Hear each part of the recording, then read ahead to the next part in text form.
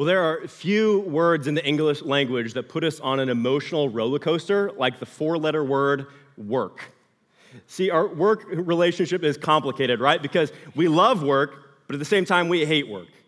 We brag about our jobs, but then we complain about our jobs. We're inclined to make work mean everything for us or make it into a meaningless thing for us. Why is our relationship with work so complicated?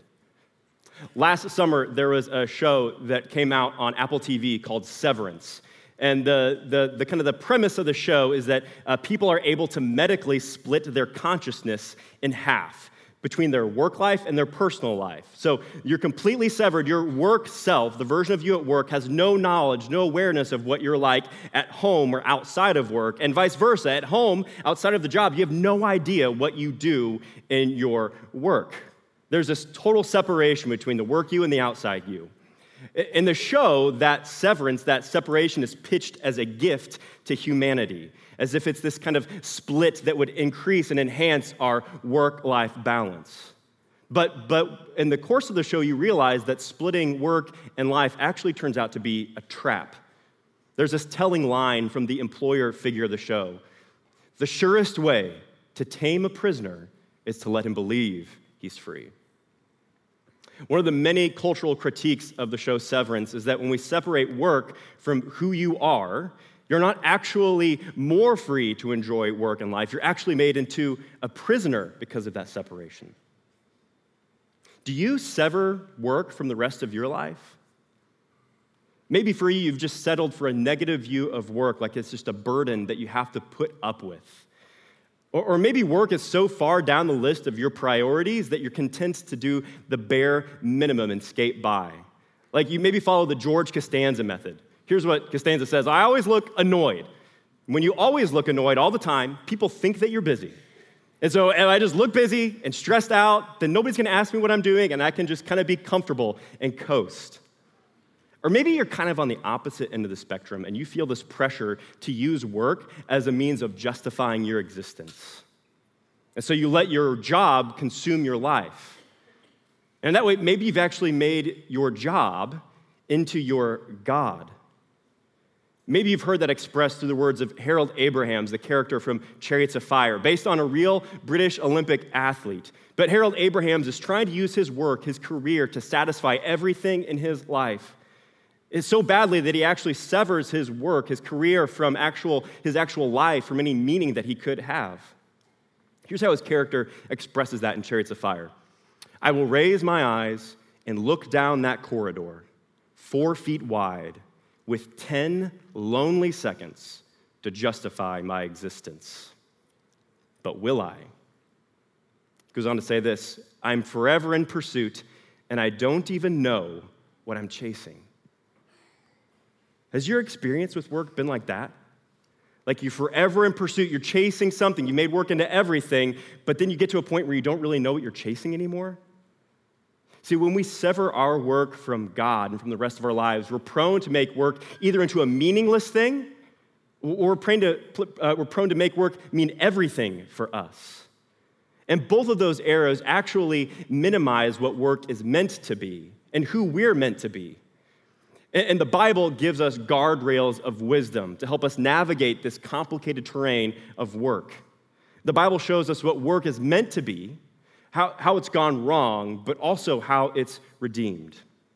First, what's our relationship with work supposed to look like? Let's look at Psalm 8, see God's design for our work as human beings. You've made human beings a little lower than the heavenly beings and crowned them with glory and honor. You made them rulers over the works of your hands. This is a high view of work. Psalm 8 is saying that there's the capacity for work that is stamped on the image of every human being. You're crowned with glory and honor. You are made to rule and exercise authority over God's creation. No matter who you are, what stage of life you're in, God created you to work. God gave us work to do with our hands to participate in the work of his hands, to extend his kingdom for his glory. I like how the Christian author and thinker Andy Crouch summarizes this sense of authority Psalm 8's talking about. He says this: think of authority this way, the capacity for meaningful action. So at a fundamental level, work is just living out your capacity for meaningful action. And now, if that's true, then that means that work is not just about a season of life or a little section of your life, but about all of your life. Psalm 8 is showing us that your labor is about more than just the 9 to 5. You are crowned with glory and honor when you're studying algebra, when you're training for a race, if you're analyzing a spreadsheet, if you're changing diapers, whether you start your day farming or fishing, you're working within God's design for work. If you're learning, if you're creating, if you're serving, if you're teaching, if you're protecting, if you're leading. And by the way, there's no separation here between white collar and blue collar, between work in the home or work in the office, between being in grad school or being in retirement. If this morning you are drawing breath in your lungs, then you have been gifted by God the capacity for meaningful action. In the biblical view, labor is not a liability. Work is not a consequence of sin that we have to put up with. It is a created good. And it's a gift from God, one that we'll have in some way, shape, or form in the new heaven and new earth when Jesus returns to make all things new. So the problem is not that we have work. The problem is that we sever our work from God's design and from God himself. And so we make work into a meaningless thing, like George Costanza, or we make work mean everything, like Harold Abrahams. That's what happens when we disconnect our work from God. So this morning, thinking about your work, do you sever your work from God, from God's design? One of the ways that Proverbs invites us to assess our view of work is by showing us a caricature called the sluggard. So the sluggard is a character in the Proverbs that at one hand, it makes us laugh to read about the sluggard, but it also makes us cringe. Let's look a little bit about the sluggard in Psalm 26, how Proverbs describes the sluggard. The sluggard says, there's a lion in the road. There's a lion in the streets. He's making excuses for why he can't leave his home and go to work because he's afraid a lion might come get him. As a door turns on its hinges, so does a sluggard on his bed. This guy is so pathetic that he can't actually make his way out of bed. The sluggard buries his hand in the dish. It wears him out to bring it back to his mouth. I want you to just picture a person that would be like this.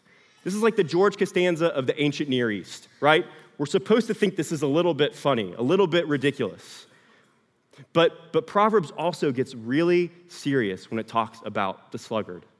The next verse says this: the sluggard is wiser in his own eyes than 7 men who can answer sensibly.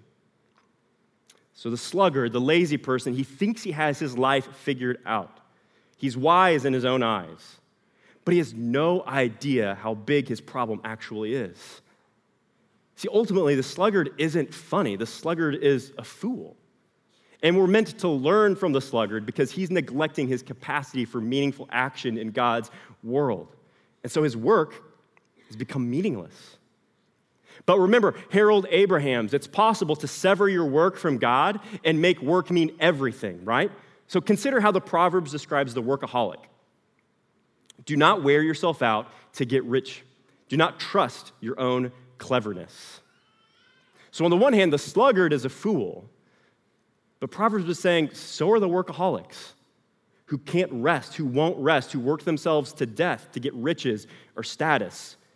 They're forever in pursuit, but will eventually get to a point where they don't actually remember what they're chasing.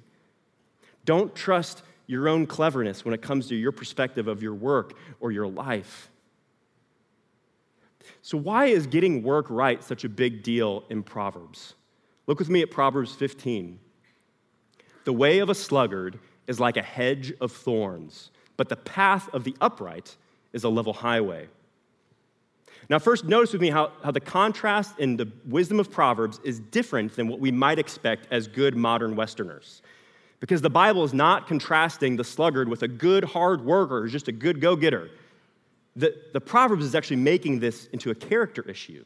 The contrast is between the sluggard and the upright. So the Bible's saying at a very basic level, how you work says something about your character.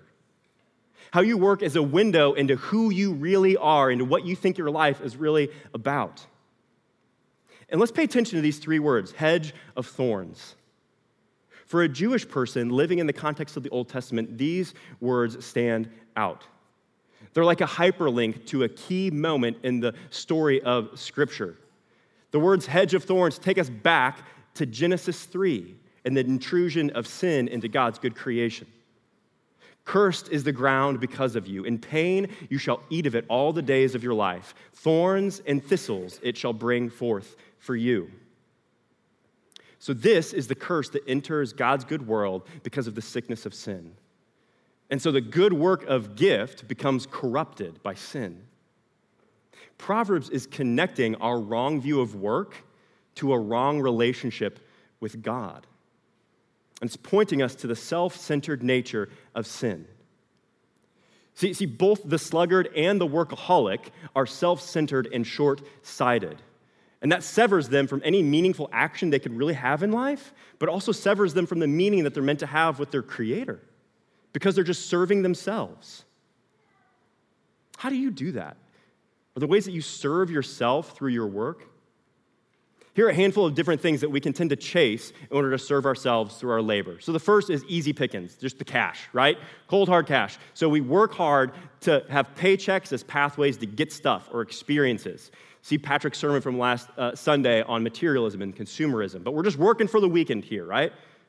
But there's another way. You can also be chasing the flex. So you work hard, you go to your job, you think about your calling as a way to get grades or degrees or promotions or raise successful kids as a way to gain status compared to other people. Or what about this? Maybe you have a view of escape, so you're working to be done working as soon as possible. It's just a thing to get away from. Or maybe you're a little bit like me and you're just working to have the dream job as quickly as possible. That's the end goal. Now, just to be clear, earning money is not a bad thing. We need it. Success or retirement, dream jobs, those aren't necessarily bad things. In fact, these things might be the fruit of good, meaningful work. But it is possible, it is easy to work for these things and completely sever our work from the capacity for meaningful action that glorifies God. So some of us can be self-centered and we play the sluggard in our jobs as employees.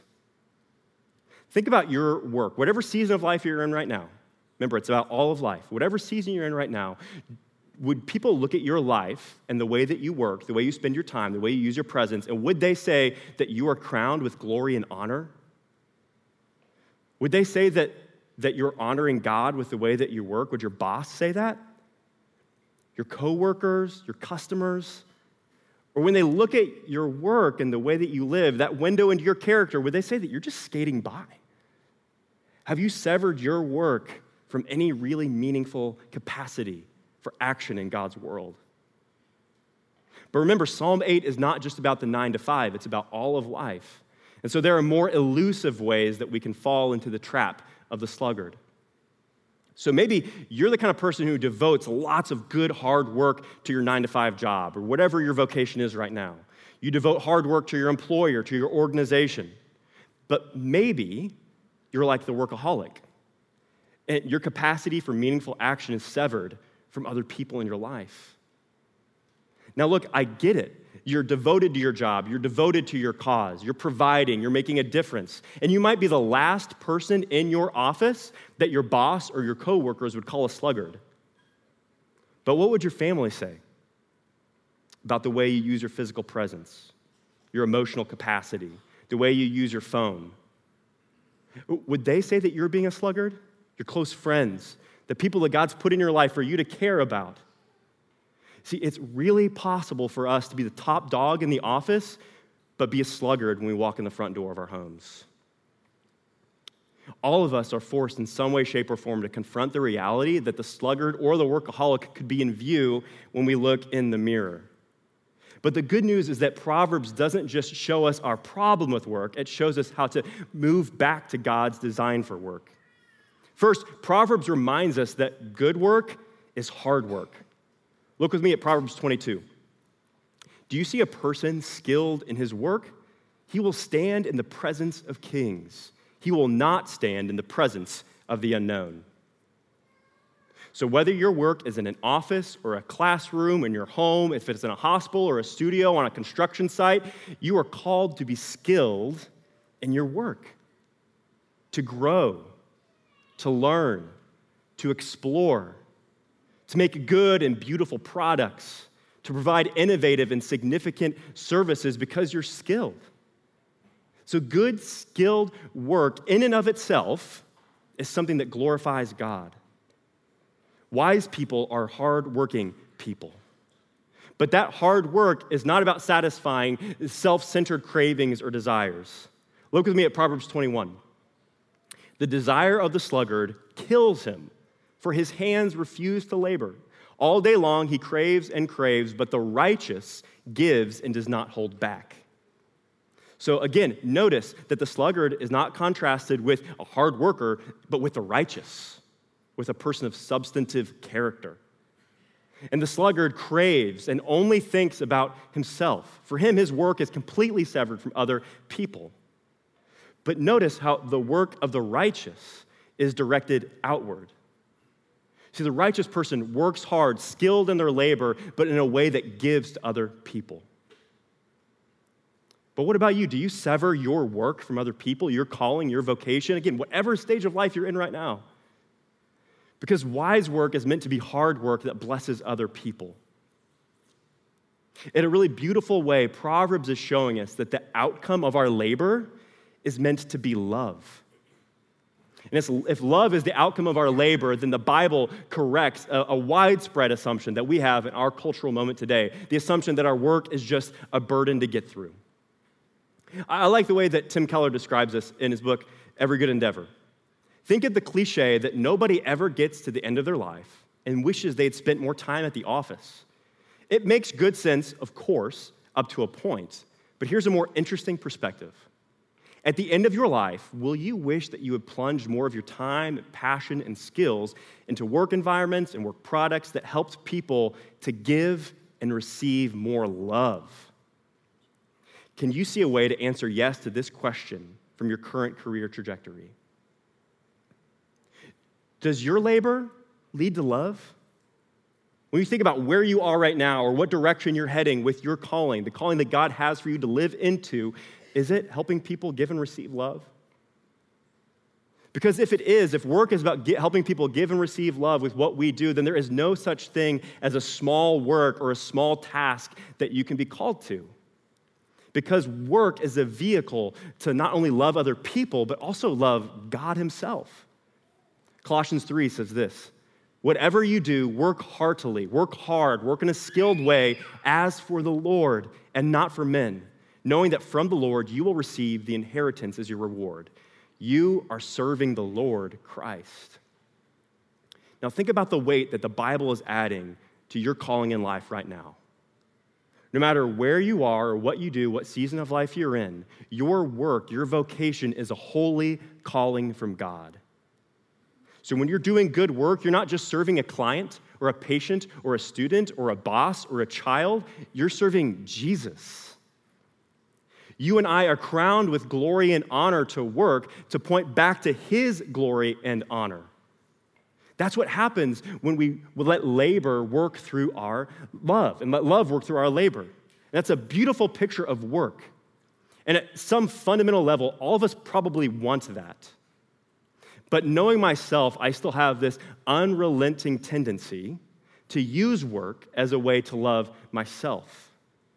And so I vacillate, go back and forth between playing the sluggard or playing the workaholic. And I get back in the trap of severing my work from the rest of my life, severing it from God, severing it from other people, severing it from love itself. And in that way, work exposes the deepest need that all of us have as human beings, the need to give and receive love. So do you sever work from love? From the thing that God really wired you to both give and receive, the fundamental part of what it means to be human. How is it possible for our work to lead to love?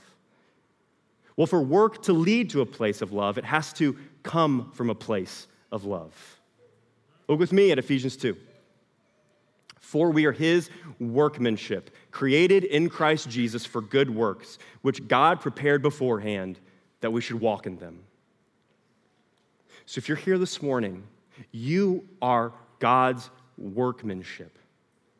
Just because you're a human being, you're God's masterpiece. If you're a follower of Jesus, you're crowned with glory and honor to work for God's glory, but also you're recreated in Christ Jesus because of his love for you, because your Maker delights in you. And having that kind of identity rooted in the love of Jesus frees you to walk in whatever purposes that God's prepared for you, whatever purposes or professions or places that God has mapped out for you. You can walk into those things because you realize that he loves you and delights in you. Here's the thing, your work can be severed from the rest of your life. You can live that way. Your work can be severed from other people. Your work can be disconnected from love. Your work can be disconnected from God. Or your work, your life can be rooted in the steadfast love of Jesus. And when that happens, your work, your entire life will create ripple effects of eternal significance, no matter where you are, what you're doing. That's the love of labor. Your labor can lead to a place of love if it comes from a place of love. Earlier, we considered the words of Harold Abrahams, who's always in pursuit, not even sure what he's chasing. So work has become something that means everything, but the pressure is just unrelenting. But his contemporary, Eric Liddell, had a very different take on work. So Eric Liddell was a follower of Jesus, and his work wasn't meaningless. Eric Liddell worked hard. He was a successful gold medal Olympic athlete. And yet, at the same time, his work didn't mean everything. Liddell was even willing to sacrifice work success for the sake of being faithful to Jesus. Here's how his character describes his view of work in Chariots of Fire. God made me fast, and when I run, I feel his pleasure. Now look at those words. Do you see how free he is? Because his identity is rooted in Jesus and in how God has made him. He not only has the capacity for meaningful action, he has the capacity to feel the pleasure of God in any action he undergoes. What would it be like to work that way? What would it be like to live that way? A lot of us might be familiar with this quote from the line Chariots of Fire in Eric Liddell, but maybe not as familiar with the true story of Eric Liddell's life after his career as an Olympic athlete. So shortly after his time as a runner, Eric Liddell moved to China to work as a missionary for nearly 20 years. So his context changed. His season of life changed. But he never stopped working. He went where God called him, even when it was dangerous. Eventually, he was captured and put into a prison camp. But even though his context, his life changed again, he still didn't stop working because he believed God called him there. So while in the internment camp, Eric Liddell served as a leader in the camp. He helped the elderly. He helped the children. He made sure people had food. They made sure all their basic needs were provided for. He would teach them. He would make sure they had an education. He would teach them about Jesus. He kept working because he knew that God was working there too. And that changed his life. It changed other people's life. See, the work of Eric Liddell's life was not just about running races and winning medals. That was part of it, and he sensed God's pleasure when he did that. But his work was bigger than just having a successful job. Why? Because he believed that he was made by God. He believed that he was loved by God, and that freed him to do the work that God had for him, even in a prison camp. And he kept on working in that camp up until his death at the age of 43. Here's what a fellow prisoner said about Eric Liddell after his death. The entire camp, especially its youth, was stunned for days. So great was the vacuum that Eric's death had left. So his work, his presence was so meaningful that his absence left a vacuum. Could people say that about you? Do you believe that God has intentionally made you and placed you in a place where if you weren't there, your presence would leave a vacuum? If you weren't there, the void will leave a vacuum in other people's lives to give and receive love.